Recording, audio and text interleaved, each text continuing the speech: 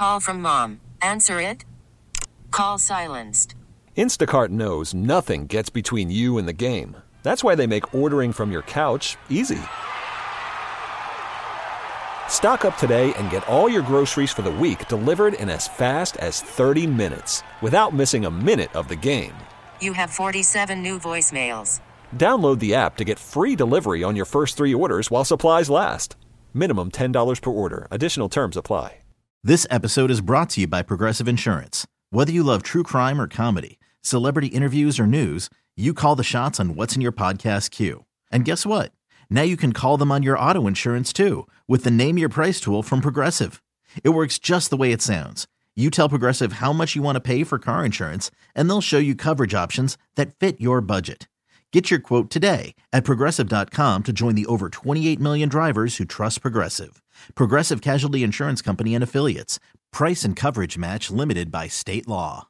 We're pleased to welcome from Daytona, actually from the Speedway still, longtime Fox Sports insider Bob Pockrass, who's still in the midst of wrapping up. Well, Bob, let's start there. What was this Monday like for you? It's been a long Monday.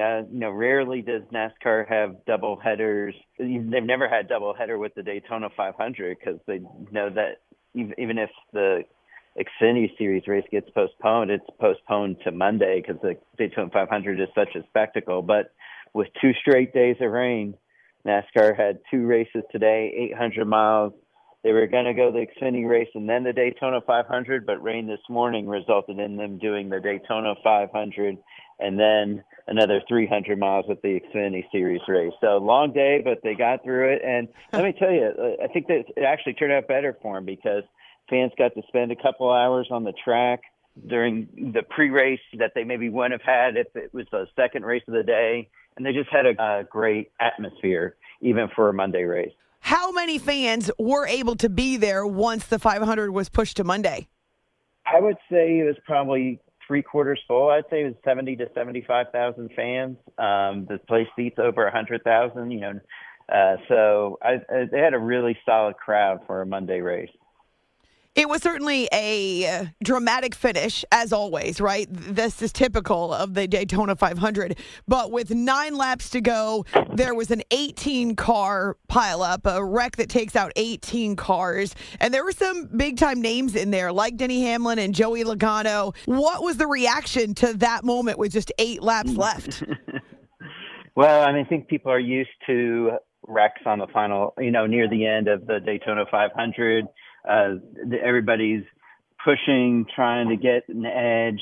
And, when one car goes around, you have, a split second to try to react. And once other cars start going around, it's just bedlam. And that's what happened. And, the drivers, they get out of the care center and they just kind of hold up their hands and say, that's what they sign up for when they come to Daytona. They know that there's going to be times where they get caught up in a 18-car pileup, and there's not much that they can do. For whom was this the most disappointing to not be able to finish? Well, I'd say as Brad Keselowski, 0 for 14 in this race. He's come so close. He was running about 3rd or 4th at the time. You could kind of see that he had another shot to win. He's been close here before. But as he says about this race, this is a race that chooses you to win. You don't necessarily win it yourself.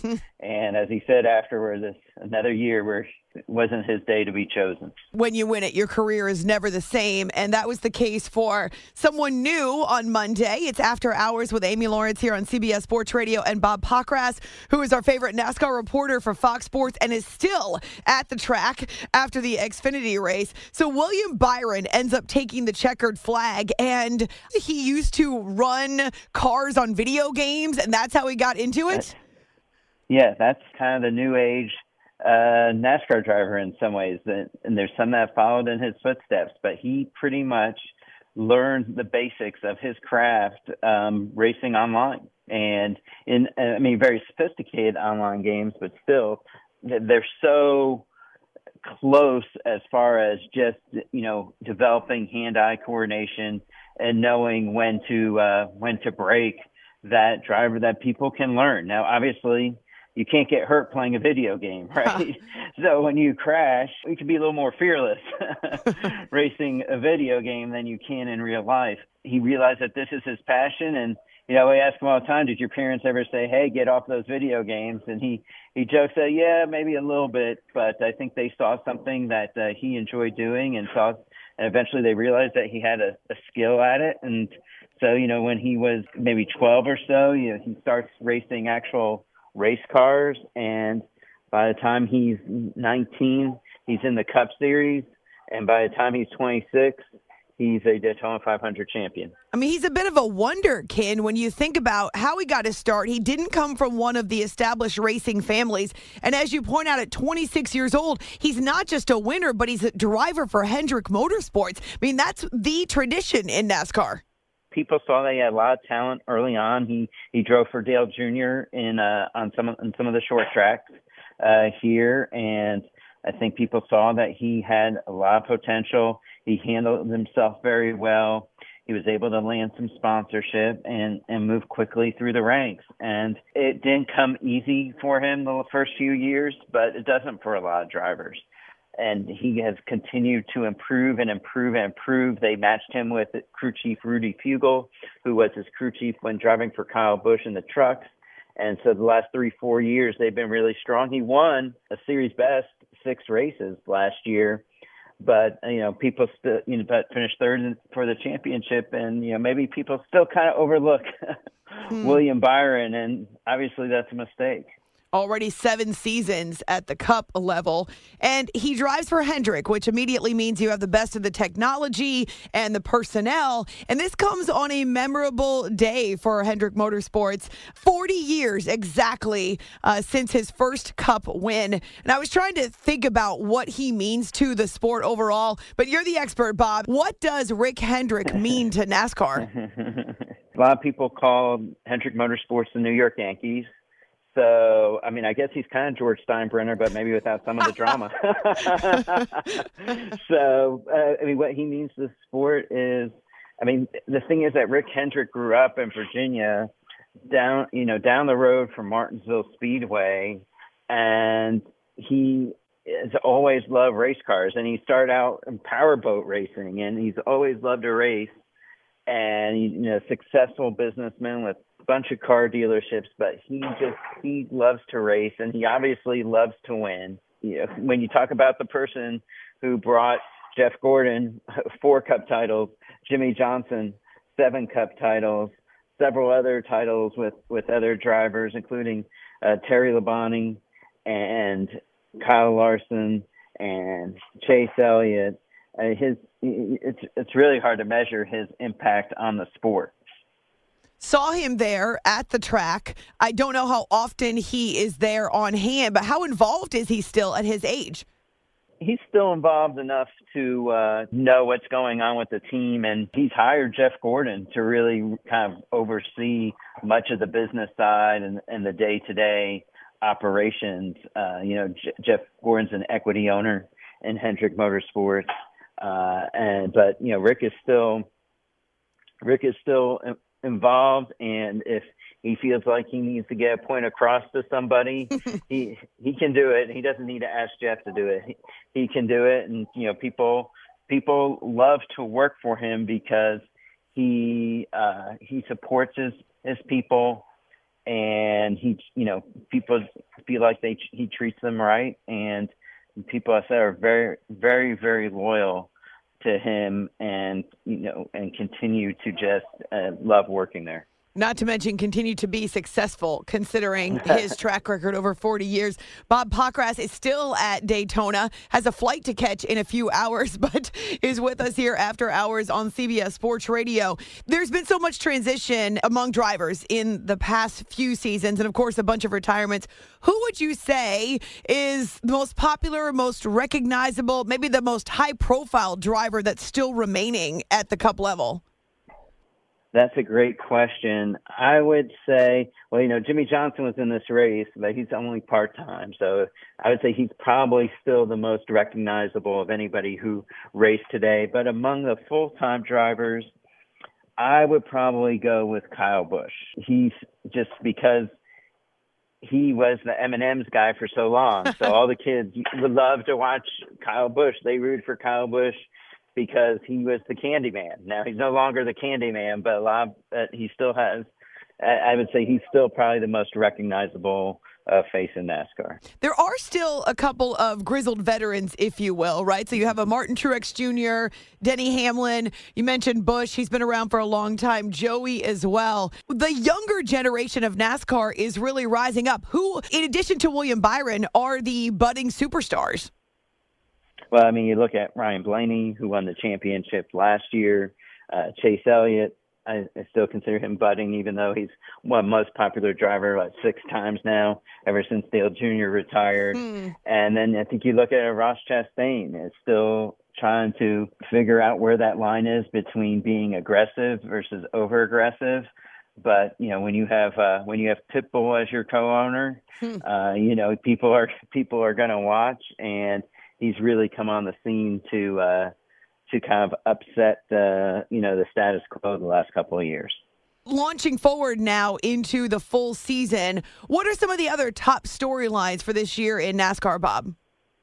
I think the top storylines are going to be the challenges NASCAR has faced on the short tracks and road courses. They haven't gotten the car to race as well as they would like. They're making some rule changes, and if those rule changes work, it really could set the tone for incredible racing week in and week out.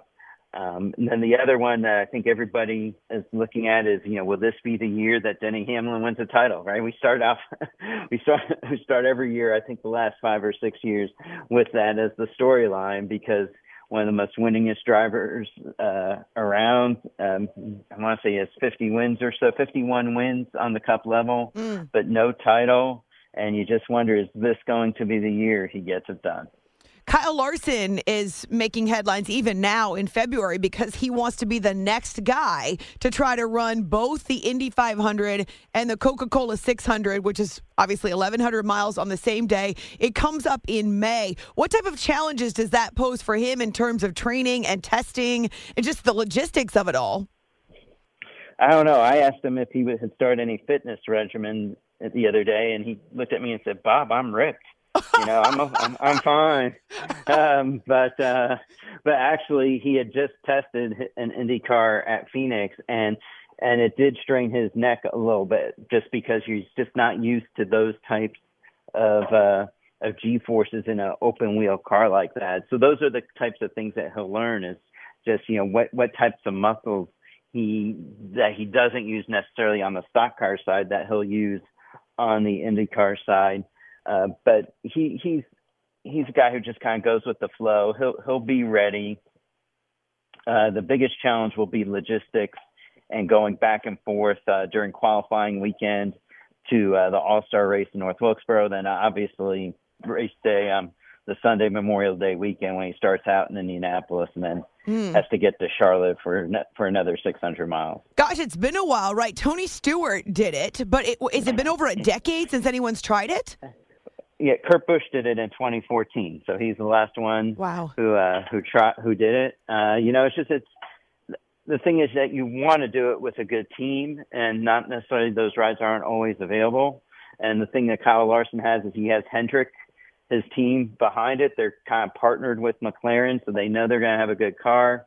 He has his sponsor from NASCAR and Rick Hendrick's automotive side.